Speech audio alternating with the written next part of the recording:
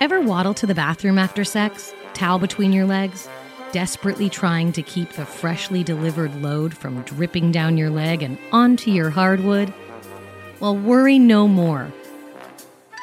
Awkward Essentials introduces the Drip Stick, or as I like to call it, the cum sponge.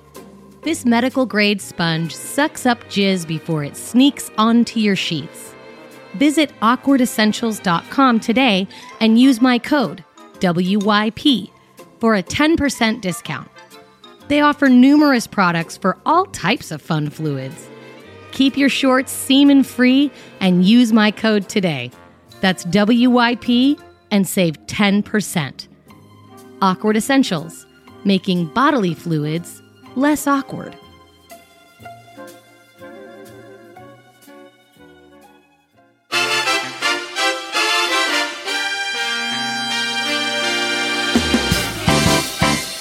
What's Your Position podcast may contain adult themes, sexual discussions, and strong language. We want everyone to be educated, but we are intended for mature audiences. Listener discretion is advised. Live from Nana's backyard in Garden Grove, California, this is What's Your Position? On today's show, we have guest Dr. Jolie Hamilton. Did you hear about the guy who dipped his testicles in glitter? Pretty nuts. And now your host, Ashley Weller.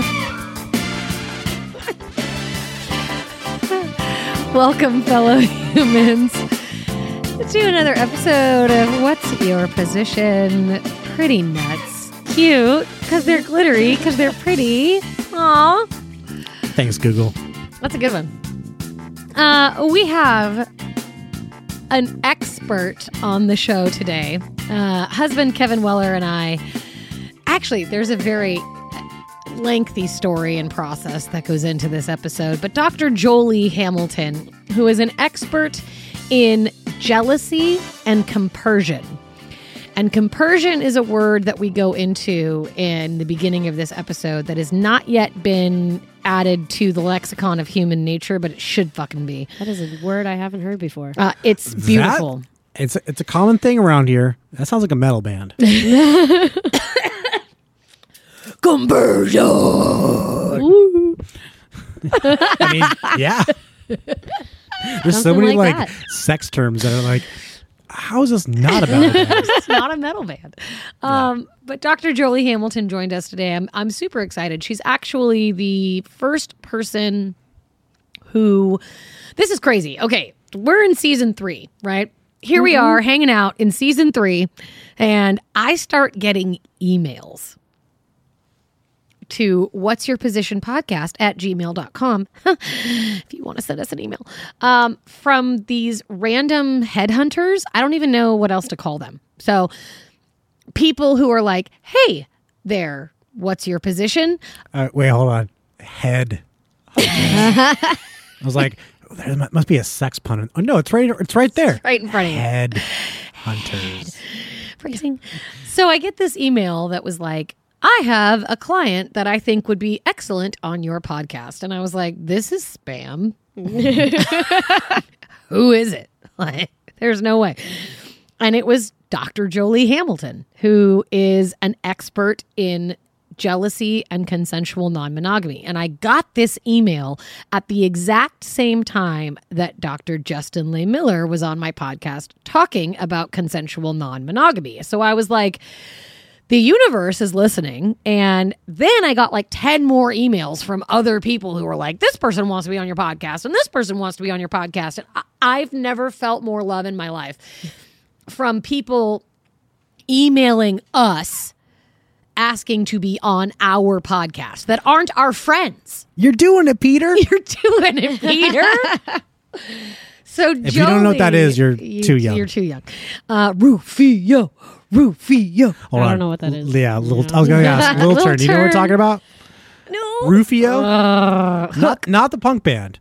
Rufio. Hook with Dustin Hoffman and Robin Williams. Hook. Julia Roberts. Like the Peter movie. Pan movie? Yep. Yeah. Yeah. You're doing it, Peter. All right. There's a lot of movies you need to watch, Little Turn. Seriously, I thought I was. We'll educate her. It's Don't worry. fine. Yeah, I'll educate her. Husband Kevin Weller and I already took her home and made her watch Beer Fest. We could only. I had Wait, to leave, hold on. though, That because was I had to the go see first Avatar. Broken Well, Lizard? okay. Super No. Troopers was, you could only rent it for $19.99. And I was like, I own Super Troopers, but I don't own a DVD player. I'm not paying $20 to play Super Troopers. And I don't know how to do the free things. I don't know how to do the anyways. Okay. So we 20 showed bucks is a her. lot. We showed her Beer Fest because it's funny. It's the same. Yeah, I mean, It's a good one. It was Funny. good. It's We so couldn't finish good. it though because I had to leave because I had It's to go true. watch Avatar. It's true. She went Which and is watched really Avatar fucking instead good. of finishing Then it. now, okay, remember what you remembered in Beer Fest. It's a great movie. It is. But It is now, great.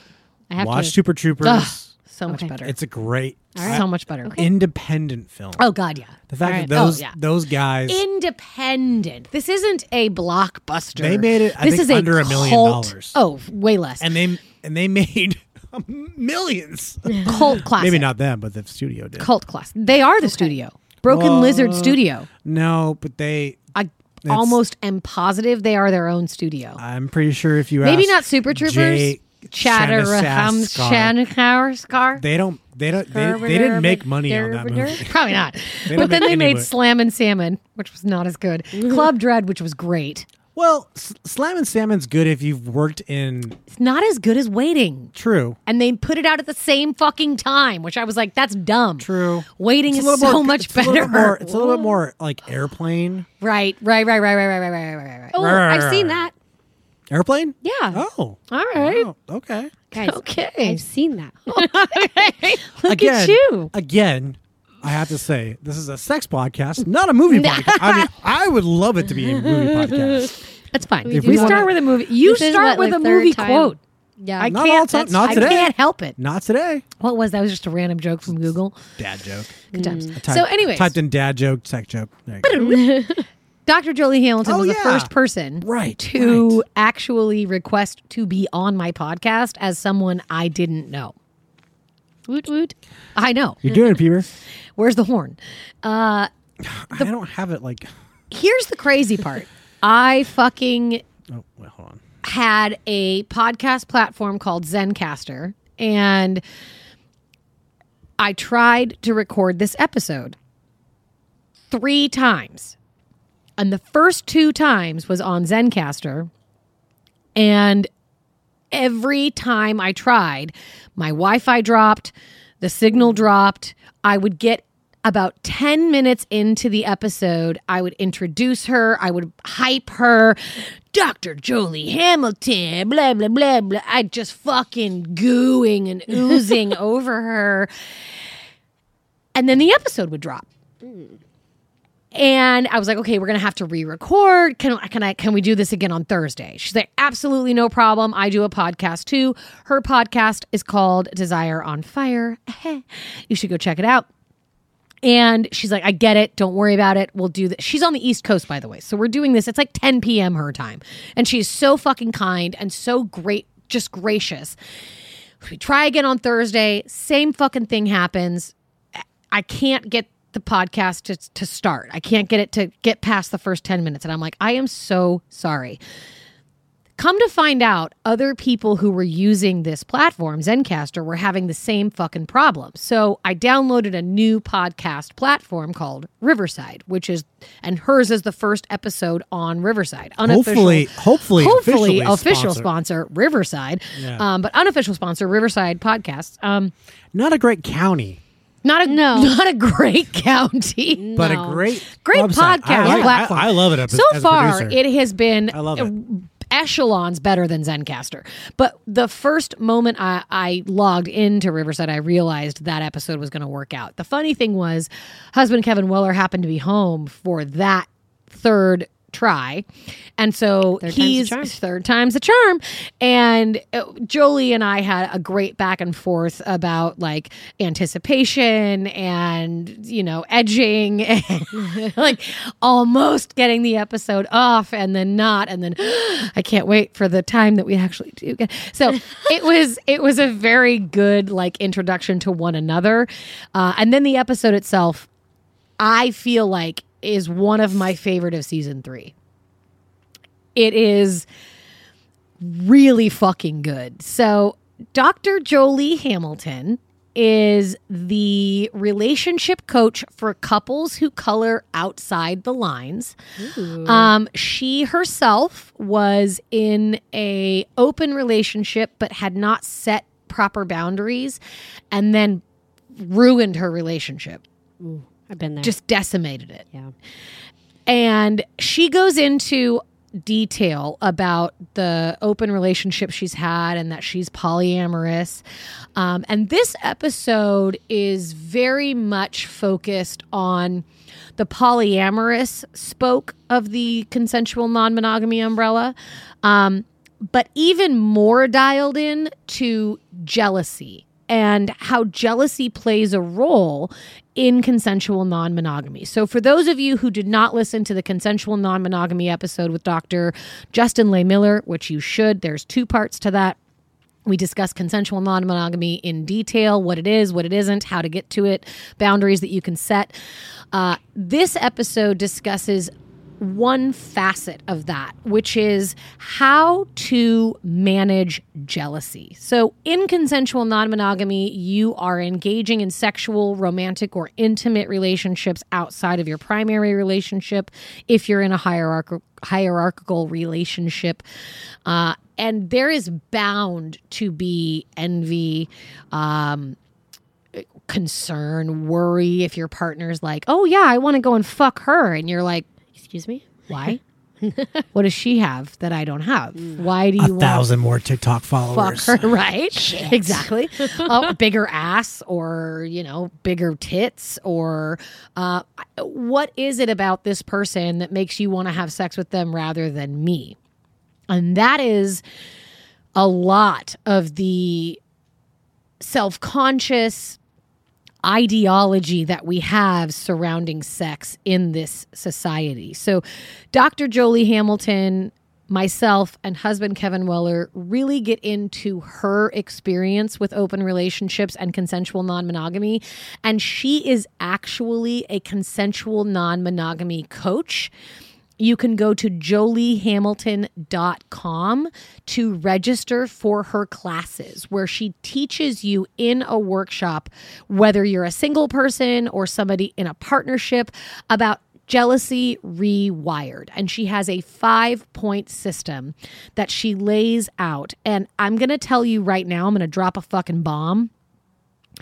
I didn't realize that I did this, but I did my research on Dr. Hamilton and Wait. You did research? I did. A little bit. Oh. Just a little. Just a little baby bit. Just a little bit. Just a little bit. She has a 5-point plan in how to initiate and be present in a polyamorous, consensual, non-monogamy relationship that she makes people pay thousands of dollars for. And I know that she has this because I signed up for her. No, I didn't pay. I just signed up for her newsletter online. I was like, get these 5 points. You have thousands of dollars? Why is this in the podcast? No. But it was like these 5 tools that you can use. And I was like, cool. So I was like, that's what I'm going to base the episode around is these 5 tools on, jealousy and consensual non-monogamy. And I kept asking and kept pushing. And at the end of the episode, she said, no one has ever gotten the 5 points out of me for free. I've not even on my own podcast have I. So this podcast is worth a couple $1,000? Podcast is worth thousands. Okay, so we're going to put this on Patreon. Sign me on free. There we go. I'm going to make money off Jolie. But I did do a statistic of the day on this episode, which I wanted to let everyone know that there is a statistic that is actually mind-blowing. Go spend your $1,000 on Jolie. Dr. Jolie Hamilton. I do have a question. Yeah, please. So you said she lives on the East Coast. She does. So her classes over Zoom? They are. They are virtual classes. She does virtual sessions at 7 p.m. Pacific Standard Time, which is 10 p.m. her time. And she only allows like 5 couples in. Wow. Yeah. And it's pretty exclusive. She does it like a per quarter. So like every 3 months she does 7 p.m.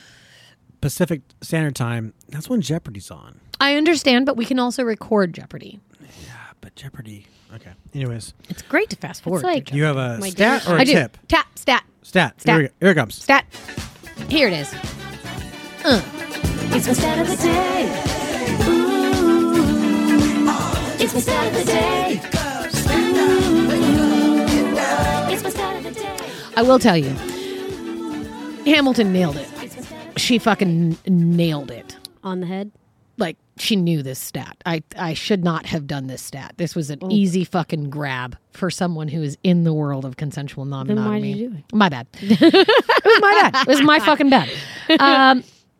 Approximately what percent of the North American population are currently engaged in consensual non-monogamous arrangements? Approximately what percent of Americans are currently engaged in consensual non-monogamous relationships? I will tell you, 20% of Americans have engaged in consensual non-monogamy at some point in their life.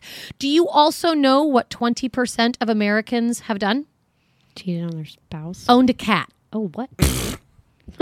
That's how many people have... 20% of Americans own a cat. What's dogs? Wow.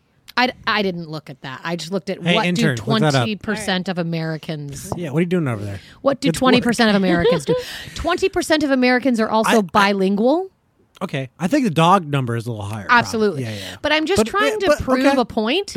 I'm proving your point too. Like people like dogs more than polynam. All right. There we go. Dogs. Percent of households owning. 38. Okay, it's There not you go. that much higher, actually. Numbers of households owning. You want to guess? 72 million.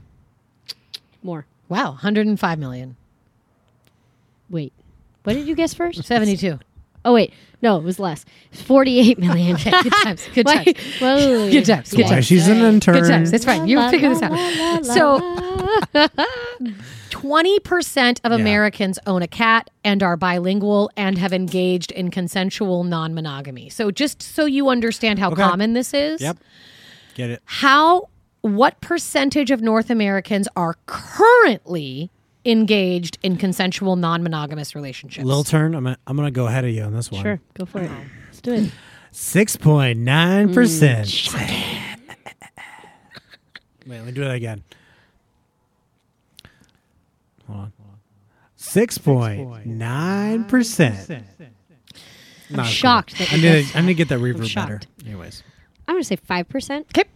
And if I'm remembering from my class correctly, I think that's right.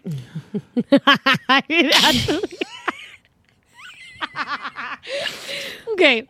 I've worked on my poker face. Hold for on. 3 Not only is she seasons. doing Price is Right style, she has an inside horse. I'm not into classes. I record the podcast, but I'm not in the fucking classes. Can we just talk about the fact I've taken your class now twice, and I took a gender identity and sexual orientation class last semester. She's got more than just me. Yeah. It's not just me. I'm a psychology minor, guys. She's an inside horse because she's an inside horse. That's why I went first. All right. All right. I have a diverse knowledge, man. So Jolie nailed it on the head when I asked this question because of course she fucking did. So compersion and jealousy are the opposite of one another. Okay, we're going to talk about this more in the episode, but jealousy is the envy of another person, and jealousy is typically seen as a bad thing. And I actually went into this episode thinking jealousy is bad and I want to get rid of it. And she actually changed my mind, and she's like, "No, you need jealousy. Jealousy is beautiful." Jealousy is a way for you to know that there is still something about your partner that you desire and that you want and that you crave. I love that. Compersion. Another metal band. Compersion. Wait, is that the same one? That's the same. That's Same metal version. band. Sorry, same metal band. So the way she describes it is beautiful, and you'll hear it in the episode. But she talks about, and she takes it to a place that makes it easy for everyone to understand. Let's say you're taking a child, whether that be your niece, your nephew, your godson, your goddaughter, your daughter, your son, your grandchild. You're taking them out for a fun day at the beach. And it's hot, and you both really want an ice cream cone. And you reach into your bag and you realize you forgot your wallet. And all you have is $5. And you can only buy one ice cream cone. You both want it. But you get the ice cream cone for the child. and you're watching them eat this ice cream cone and you're like, yes, I really want that ice cream cone, but also I'm so fucking happy for them. Like, I am so grateful that they get to enjoy that fucking ice cream. Like, I'm really happy for them. I want this. I got a little of that from Sir Lucifer. Yeah. He got off on like the fact that the person that paid him was like getting, I was like, he was like, I'm loving this. He understands compersion. Because he's the one getting ice cream right now. Sir Lucifer, who is in probably one of the first 3 episodes of season 3. We gotta have him back. Oh my God. He just got a vasectomy. Did he really? Well, that's an episode. That is an episode. That's a fucking episode. Yeah. Wow. But compersion is the idea that yes, envy exists. And yes, you may want something, but because you love this person and because you appreciate this person and you want this person to experience joy, your envy and jealousy is actually okay because you want them to be happy and you're happy for them experiencing this piece of joy. Yeah. Compersion is a new concept for me, and Dr. Hamilton explains that it's actually not yet in the dictionary, and it should be. I think it's a great fucking word. I didn't even know it was a word. They made it up. No shit. Really? Yeah, they made the word up. Wait, that's so cool. Yeah. Compassion and compression and immersion. Like they mixed a bunch of words together. That's so fucking I know. And I was like, that's a beautiful fucking word. So we talk about compersion in the first part. We talk about, how to start I do a tip of the day where she completely says no to every tip I give. It's amazing. It's fucking amazing. It's one of the best tips of the day I've ever done. She dismantles every tip I give. It's fucking great. Wow. So here we go. Part 1. Well, the first part of our Dr. Jolie Hamilton, jealousy and consensual non-monogamy. Join us. Hold on. Can I get a little shout out? This is Brooke Howard, a friend of mine. She's putting out a new album. All right. This is her stuff. You I love this. Look her up. She's putting a new album out. She's doing a With Kickstarter. an E? Brooke with an E? Yes. Brooke Howard. Okay. She's awesome. She's a badass. Like Howard from Big Bang? Sure. Spelling. Anyways, I want to give a shout out. So this is her. Nice. Good job. All right. Come right back. We'll be right back with Dr. Jolie Hamilton. Miss me when we're home alone. I left you in the morning light. Gonna make it back to you in the dark, dark night. I left you in the cold morning light. Gonna make it back to you in the dark, dark night. It was never like this. Hello, fellow humans. Welcome to another episode of What's Your Position podcast. Listen, I'm going to be just absolutely fucking transparent. This is the 3rd time that we have tried to record with the one and only Dr. Jolie Hamilton. The first time, I'm going to blame it on the fact that California doesn't understand weather and the rain was not our friend and interfered with the Wi-Fi. The second time, I'm going to blame it on Zencaster dropping the episode like 4 times in a row. So we have now joined forces with Riverside, and it is night and day, the difference. And I can't express my gratitude enough for the patience that Dr. Hamilton has given me and the time that she has given over to us. She's not from the West Coast. And so to be able to do this at night and to be able to do this 3 times must mean that she loves me just a little tiny bit. A little bit. I'm going to fly across the country for you. She's going to fly all the way out here I am. just for me. Not that her kid's anywhere out here at all. Just to see me. Additionally, we have another very important guest. Husband Kevin Weller has joined us. He is live upstairs in the What's Your Position podcast studio. I am at a undisclosed location in the mountains. This is my living room. I'm not in the mountains. This is my 4th appearance now. I know. This is your 4th time, It's and fair. you've banged out 3 in the last 2 weeks. Like, you're on a fucking tear right now, Weller. I'm ready. I know Bring you're it. ready. I'm excited. So everyone, welcome. Please help me welcome the relationship coach for couples who color outside the line, Dr. Jolie Hamilton. She helps people experience the freedom, deep security, and sexual fulfillment that comes from getting out of doing plain old monogamy and so much more. She has a PhD in archetypal psychology. That is really hard to say, by the way. She's a certified sex educator. She has combined decades of lived experience with 3 psychology degrees and a sexuality certificate. And she has made jealousy her primary research topic. So today we are going to delve into the world of jealousy and consensual non-monogamy. I have to tell you, consensual non-monogamy has been an extremely hot button topic, I feel like recently. I've heard it a lot. I've heard the phrase getting thrown around a lot. I've had a lot of my followers and listeners asking me about swinging and opening their relationships. And before we get into my tip of the day and my statistic of the day, have you noticed that this is something? Am I just seeing it more everywhere because I'm talking about it? Like when you go and look for like a Kia, you see Kias?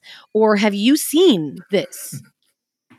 You're not imagining it. It is. Here's what it is. It's not that more people are necessarily doing this, but it has entered mainstream dominant culture.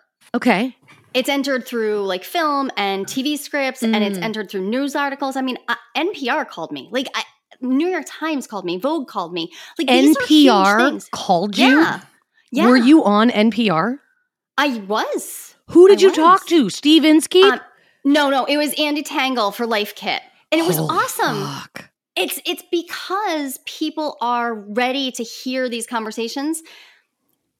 And I think that's just so realistic. I don't think the numbers are necessarily up. It's just that people are like, we're doing this anyways. We might as well talk about how to do it well. Right, exactly. We may as well talk about how to do it right. So speaking of numbers, we're going to get into my statistic of the day. It's my stat of the day. Ooh. It's my stat of the day.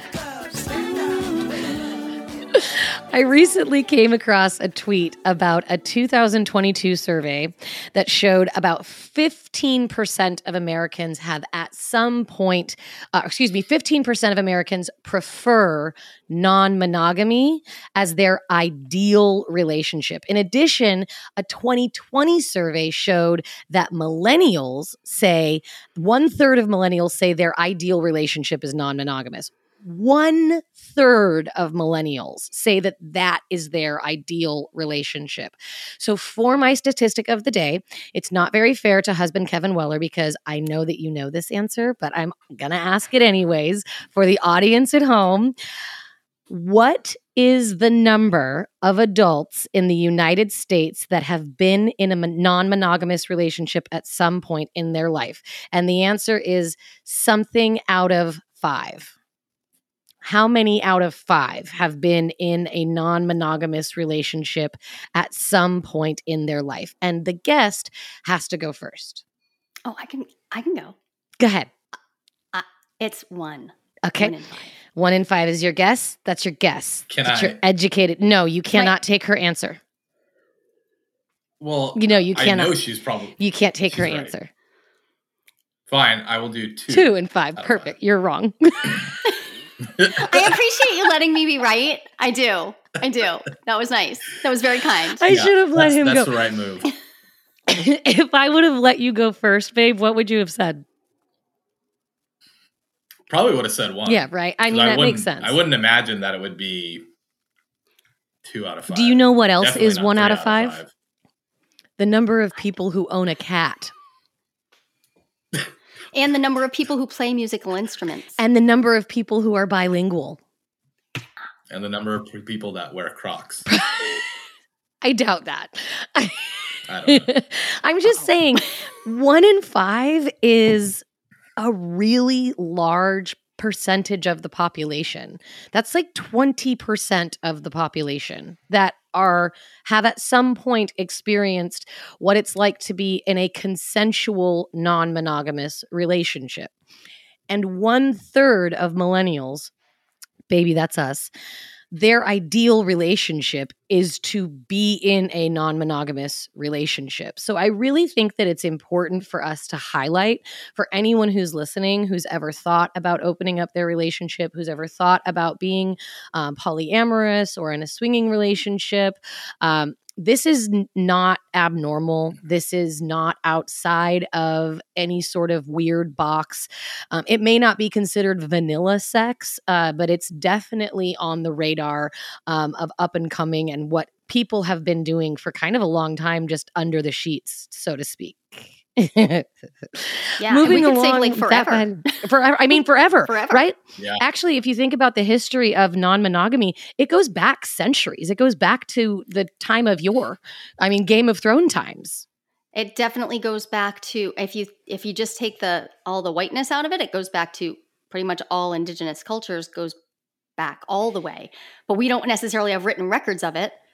So then we just sort of put our thumb over it. Right. It's one of the options. It's one of the options. Right. None of the primates are monogamous. No. They're just not. And actually, most animals aren't. It's Right. really not a normal thing to be exclusively monogamous for your entire life. It brings me to my tip of the day. Tip of the day.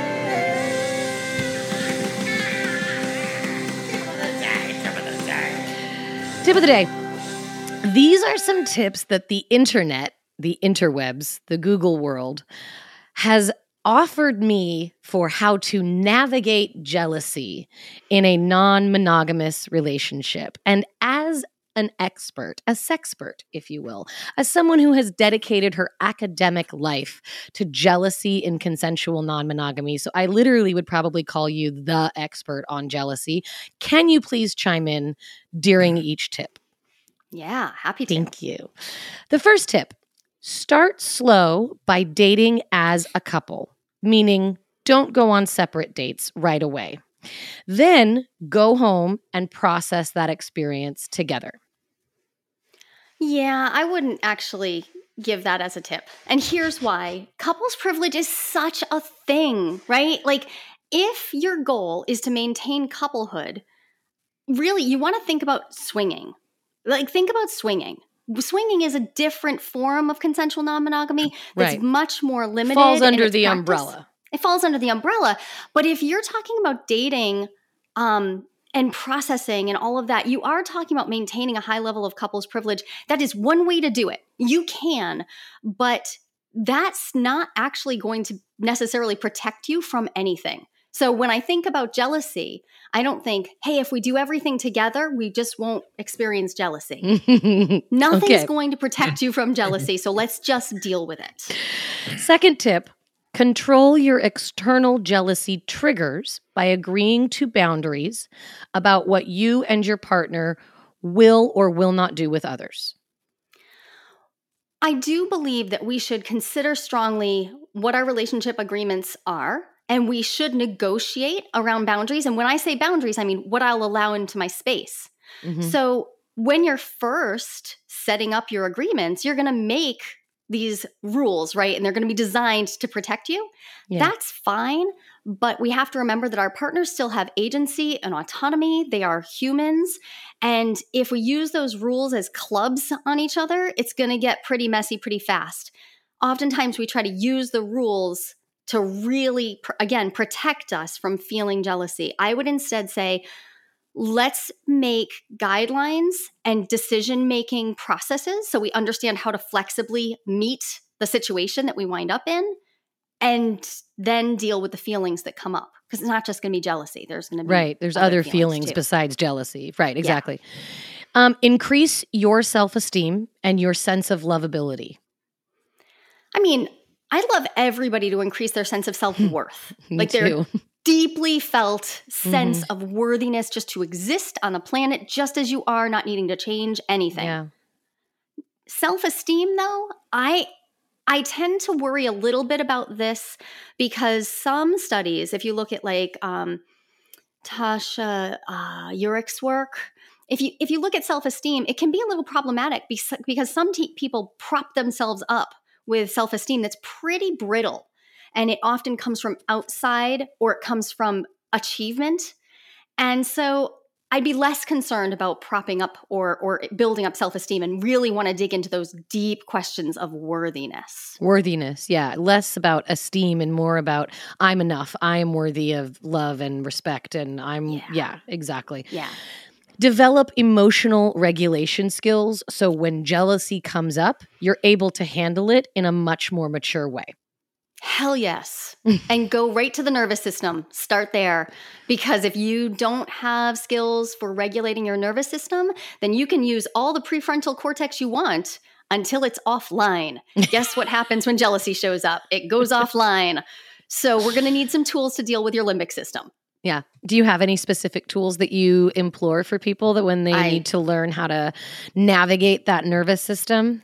Exactly. I actually specifically chose neurosomatic intelligence as the framework that I use.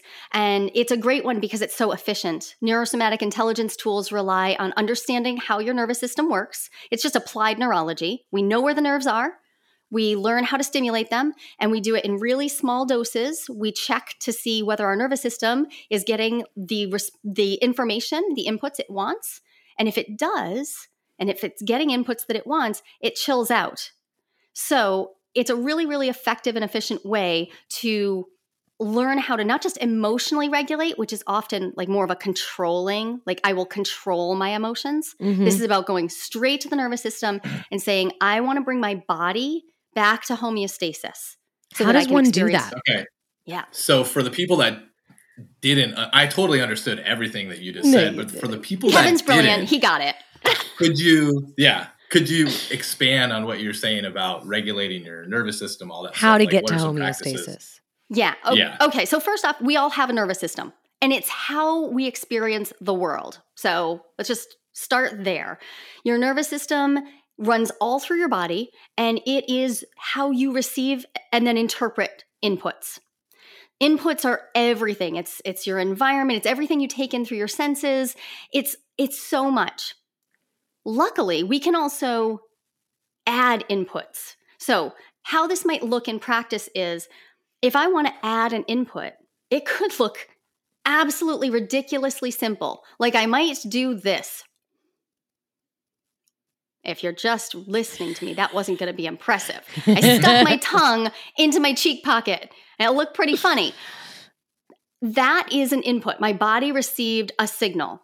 Now, if I do this here in a 3-step process, if I check my range of motion, like I check how far my head will turn, how much rotation I can get in my neck or in my spine or in my shoulder rotation. Mm-hmm.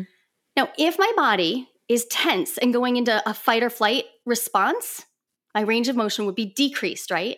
Okay. And if it's not, if it's relaxed, if it's heading toward homeostasis, then I get an increased range of motion. So I use this range of motion test to really quickly check. So I do this, I check to see how far I can rotate my neck. Now I give myself some piece of stimulus. It might be simple, like sticking my tongue in my cheek pocket. I might touch cranial nerve 1 with my thumb at the beginning of my eyebrow. I might do long, slow exhale breathing.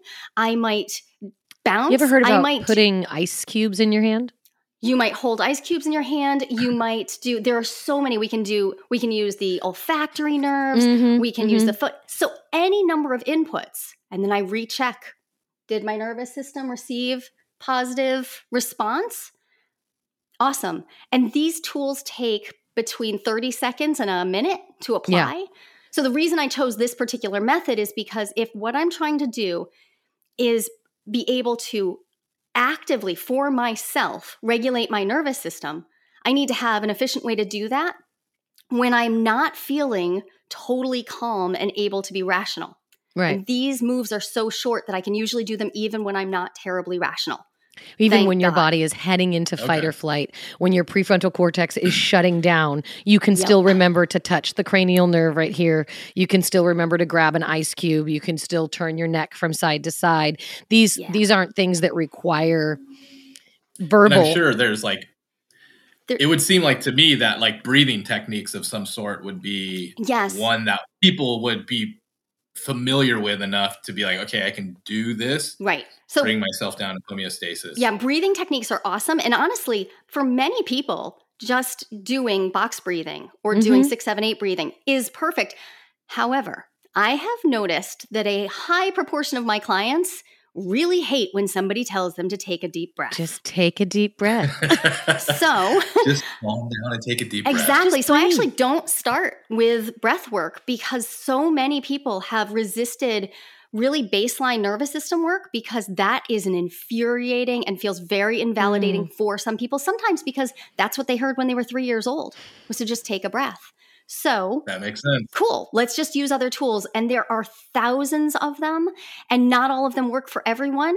And that's fine. So I just equip people with a set of tools that works for them. We think of them as rescue drills. I use mine every single day. I also train my nervous system to be more flexible and resilient because we are talking about finding homeostasis. We don't want to flatline. We don't want to flatline our emotions. Yeah. We don't want to flatline our nervous system. What we want is to be able to exit by arousal and by dipping into the lows. We want to be able to feel like I want to be able to feel grief. I really do. Yeah. I want to be able to feel arousal. I want an orgasm. And then I want to be able, when I want to return to that window of tolerance. To the middle, right? To the middle, I'm just to chilling. the middle range. Just chilling right here. The last one is work together to boost the quality of your relationship and the sense of being loved by each other, and provide the reassurance that each partner needs in order to feel safe. I would say yes to all of that. And let's remember that some people are doing hierarchies and some people are leaning more toward what we might call relationship anarchy. And if you're leaning more toward relationship anarchy, we might want to focus on couplehood. That might not be the focus, and it might intentionally move away from that. However, asking for reassurance isn't the same as reinforcing couplehood. So I'm pro asking for reassurance and even giving your partner the words that you need to hear. Yeah. Like, great move. Yeah. Praise kink. So you are a mom. You have 7 children. I do. Can you tell me their age ranges? Because I'm shocked and awed that you have 7 babies. They are 15 to 23. So they're 7 and 7 years. But here's the thing: 4 of them passed through my body and 3 did not. So okay. So I would have happily continued, but I was presented 3 of my babies in a lovely way that didn't require any more labor. So that was kind of nice too. That's nice. That's actually very lovely. That's good. Okay, and as it was, I breastfed for 11 years. So for God's sakes. Oh my word. Like, it was a long decade. Your poor boobs. Right? Seriously. Like, they're just, good thing I don't have any tattoos on them. Oh. I'd be shooting myself in the foot. Yeah, no good. Oh God. Oh my God. So can you please tell us your lived experience with consensual non-monogamy, please?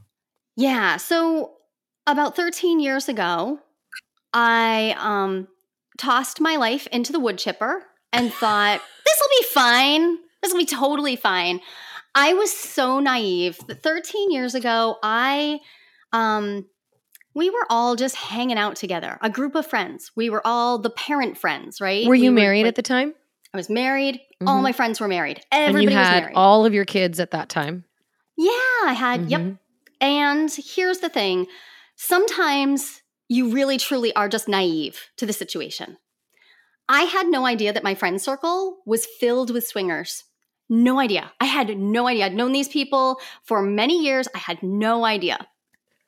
And then I found out. Real quick, probably. Yeah. Well, but here's the thing. I broke a cardinal rule, but an unspoken one. I was on a dance floor and had a full body numinous experience with a man I had known my entire life. Literally, I knew him when I was an infant. My mother knew him when she was pregnant with me. He's only 9 years older than me. I had this full on, oh my God, I know this soul moment. I was currently married. He was currently married. I was like, holy shit. Okay, everybody pause. And I was naive enough to think, this is going to be okay. I hopped into the shower with my husband later that night. And I was like, I am totally, like, this is it. I am head over heels. This is amazing. I'm so in love with somebody. He wasn't cool with it. Oh. He wasn't cool. And this was confusing to me. The reason I say I was naive is I had fallen in love with girlfriends over and over and over and over since I was 16 years old. And my husband knew about it every time. And he was totally cool with it. I had no idea that what would break his brain was that this person had a penis.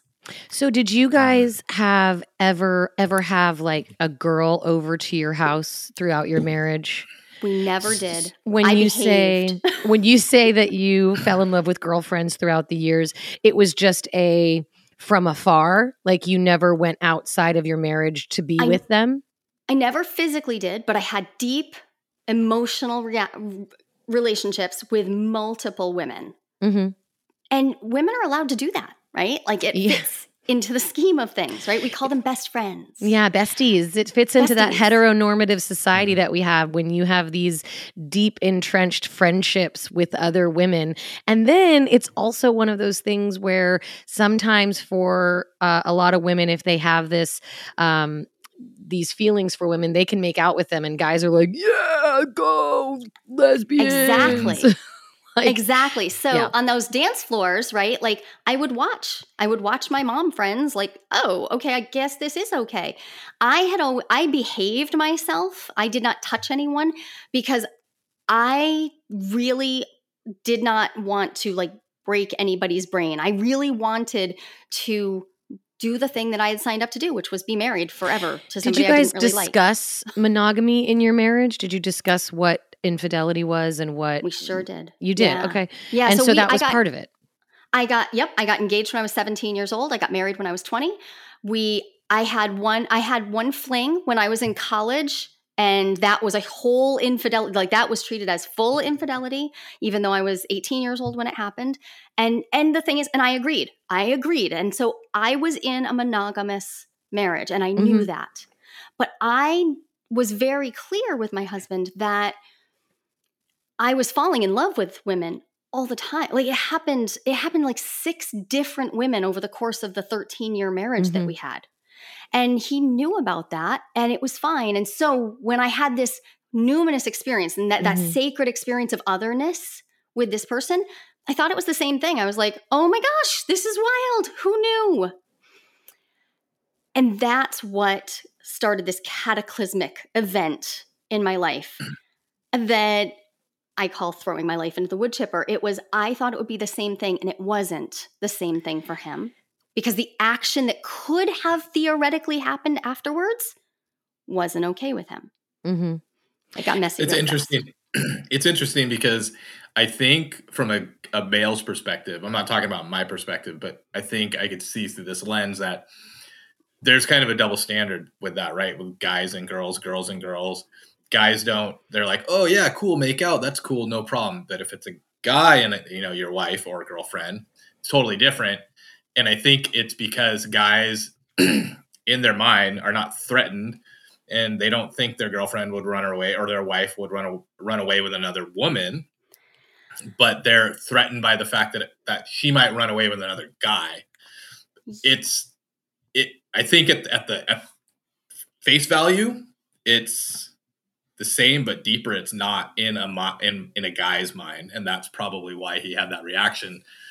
But I think in your mind, it seemed the same, right? Yeah, it was the same thing. I wake up every day and have no idea how some people wake up and just know that they are not attracted to some huge segment of the population. I just have no idea what that would feel like. It sounds bizarre to me. I work really hard on my empathy around that. It sounds really limiting and challenging and overwhelming. Right. Like, oh my gosh, you're like, nope, all of it. So I don't experience life that way. And so I don't experience threat that way. But I work with people on this every day. Like, this is my specialty. Do you think people are being truthful when they say they're not attracted to other people, only their spouse? I think that I will let other people identify for themselves what they're doing. I think that a lot of us are pressured into heteronormative values. I think a lot of us aren't allowed to, even if we do know how we feel, aren't allowed to express that, not just because of monogamy, but because queer phobia is real. Internalized queer phobia is real. I didn't kiss a girl for so many years, partially because of my monogamy agreement and partially because I was afraid that I would get dumped, that my friendships would end. And you know what? I've been right plenty of times since then. So I've been now 13 more years, and I have lost several friends when I simply said, oh, I'm really struggling with this because I'm attracted to you, but I know how to behave. I know. So I'm going to work through this. And they couldn't handle that. There's so much that we limit about what we can share with others because there are real ramifications to being vulnerable with others. When you told your husband this, was it the beginning of the end, or did you ask him if you could open your marriage and then you opened your marriage and that was the end? Like what happened after that conversation? And so for us, it was, in retrospect, right? If I look back, I can clearly see, oh, that was the beginning of the end. Oh, there it was. Oh, boom. And here's how. 45 days later, we were separated. And we had 4 children together. So that's a big deal. The youngest was still nursing. So I do see it from here. However, it didn't go cleanly. It was, I told him this, he freaked out, but then he went through these major states that I now look and I'm like, oh, he was dysregulating. He was hyper aroused and he was actually really into it. And then he'd fall into a deep depression and he was cycling through this so quickly. And if I knew, all these degrees later, I'm just about to finish my 4th psych degree.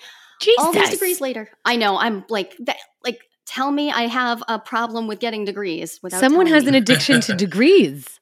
Yeah, I think I might have the same problem, though, Jolie. Yeah. I'm not going to lie. They're kind of fun. Yeah, I was going to say, don't lie. That's you. Yeah. That's you, babe. Yeah, sorry.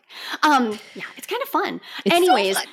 I did it because I have been studying this because it was so fascinating to me that I was willing to look at him suffering and not see it. Like, I just couldn't see it. I thought why is he having a different experience than I am? Because he was also at that point, he was like, okay, let's try this.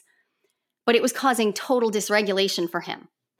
Just total. And so we were having very, very different experiences. And very quickly that entered a state where the nicest thing I can say is we were being abusive to each other. And the best thing to do was to end it. Wow. So we did. And I'm glad in retrospect, because there are also, if I look back now over that marriage, there were lots of things that were very, very, very wrong, and we were not able to work through them. And we had tried for and clearly years. Not sexually compatible. So it wasn't just like you brought this up and boom, end of marriage. There was a lot of, because I think people that are listening are like, oh my God, I will never bring that up to my spouse, my girlfriend, my boyfriend, whatever, because that's going to happen. But I think what you're trying to say is there was background noise. There were other things bubbling up that led to that point where it went the wrong direction. But it was probably maybe heading that direction anyway. Well, I don't know. Yeah. So first off, there was so much turmoil under the surface that had been covered up by monogamy. So the monogamy was holding the container, but inside that container were 2 very unhappy people who also had some things they really loved about each other and also had built a life they really loved. We had 2 businesses together. We loved so much of what we did. We were running a CrossFit at the time. It was, we were having a good time. And also we were 16 when we got together. There were issues. But here's the thing. This is where I stand every day. I help people who are in this transition point.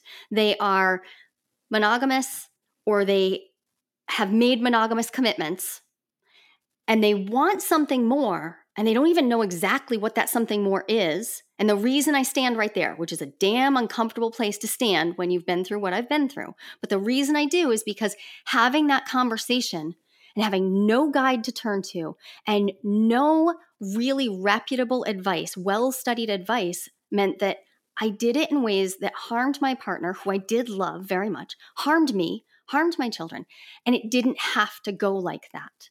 It absolutely did not have to go like that. But I didn't, even once I had burst that bubble. Well, it was 2009. I turned to the internet. I owned an internet company at the time. I turned to the internet. I researched. There was almost nothing. There was The Ethical Slut, second edition. There was like not. Great book, by the way. I own that book. Great book. Whatever edition it is now, it's a great book. Third but now. It's like you said, that's 13 years ago. And this is just coming to the surface for the majority of individuals. So are you in a consensually non-monogamous relationship now? I am. Very happily. Very, very happily. Did you start the relationship consensually non-monogamous, or did you start it as a normal, I say normal. Did you start it, hello. There it is. There's the mononormativity. Boom. Yep.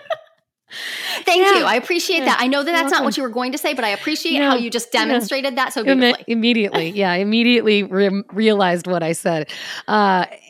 Is that how you started your relationship, was non-monogamous?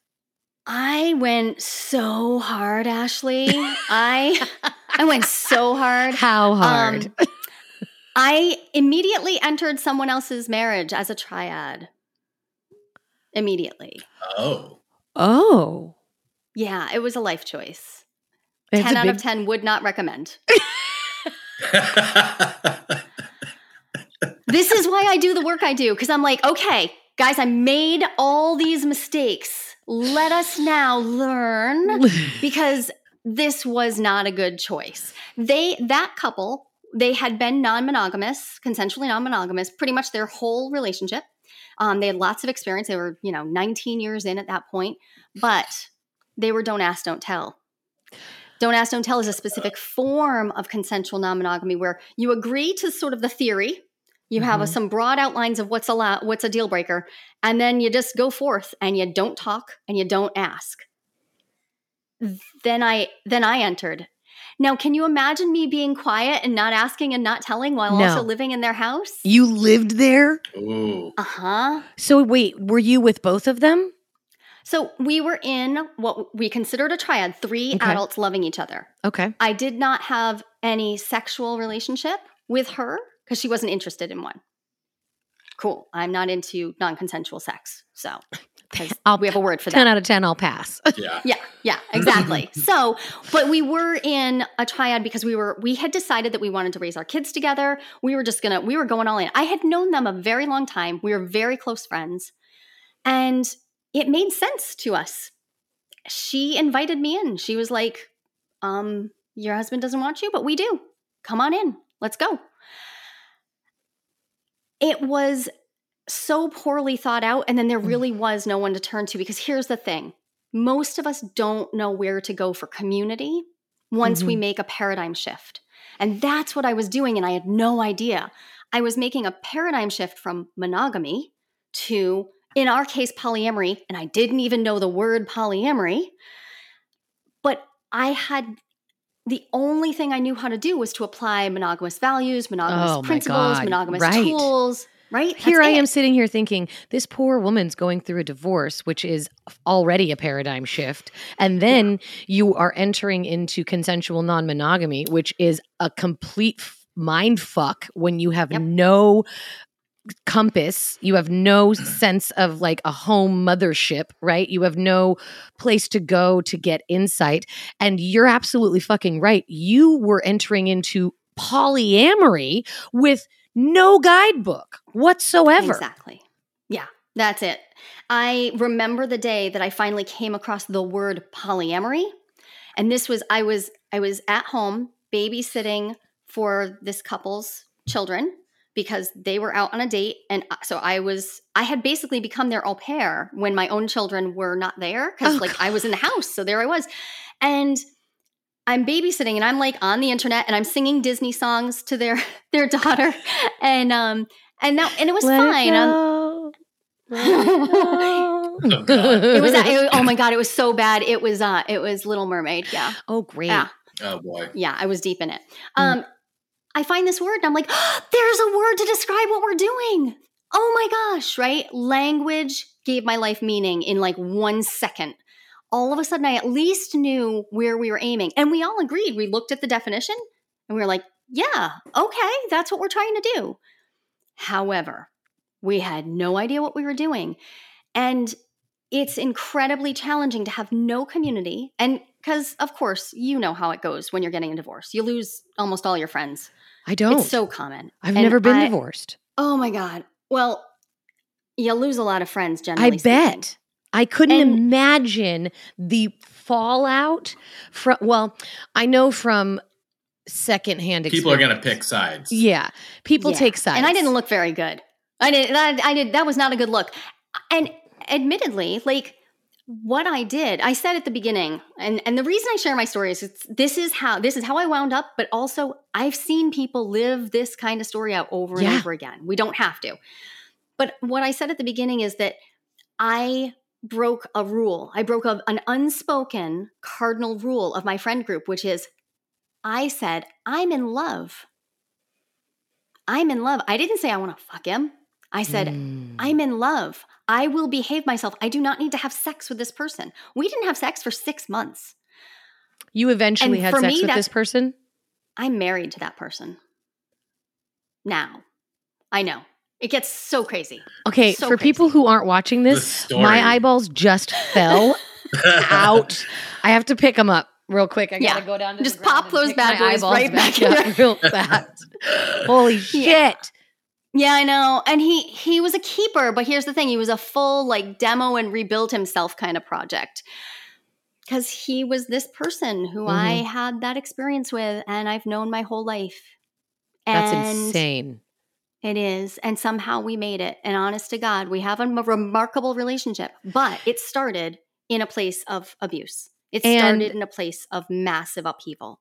When you started dating him, did you both know you wanted an open relationship? Yeah. So that's the question you asked was, am I in a consensually non-monogamous relationship now? And so we had entered this triadic situation. And once I started to have language, I was like, yes. I see these words and they make sense to me. They fit who I have always known myself to be.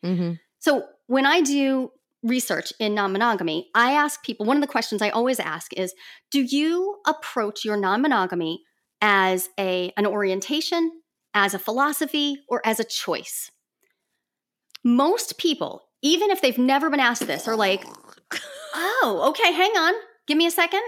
Okay, for me, it's an orientation. Let's break that down really quick. Okay. Yeah. So if you approach non-monogamy as an orientation, that's probably going to mean you are polyamorous, right? Well, not necessarily. You could approach it. You could even just be a person who wants to swing, but you might find that you are like polysexual, or you are, or perhaps you're just a person who's like, who never seems to not be in relationship because all your relationships overlap. That's suspiciously poly to me, right? In an orientation way. But let's just say if you feel that your experience of having deep, intimate connections with more than one person is endemic to your personhood and cannot be separated from you, even if you choose to behave differently, it is part of you, then I would say you're approaching it from an orientation perspective. What is a philosophical perspective? So this is what I found myself really, really resonating with at first. I read the tenets of polyamory. I read the basic ideas of relationship anarchy and of consensual non-monogamy. And then as the books started to come out more and more, I was like, oh yeah, this is me. I believe in these things. I believe in all people having agency. I believe that I do not own my partner's body. I believe that I am entitled to sexual pleasure that has nothing to do with a ring on my finger. And so because I felt those deeply held beliefs, I was like, oh, I align with this as a philosophy. This is my way of being in the world. That's amazing. And then what is it as a choice?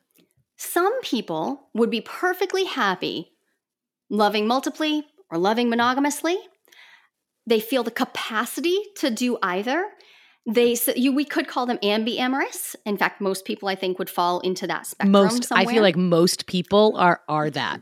We're like, most people are in the middle of all spectrums. Otherwise, we don't have a spectrum and we don't have a bell curve. The spectrum doesn't exist. Doesn't exist. So let's just say if you are one of those people who could potentially do either, then you might identify as, non-monogamy is a choice I make. It's a decision that I choose to engage in. Some people choose to engage in this from a really healthy place of, I know what my options are, and this is what I'm choosing.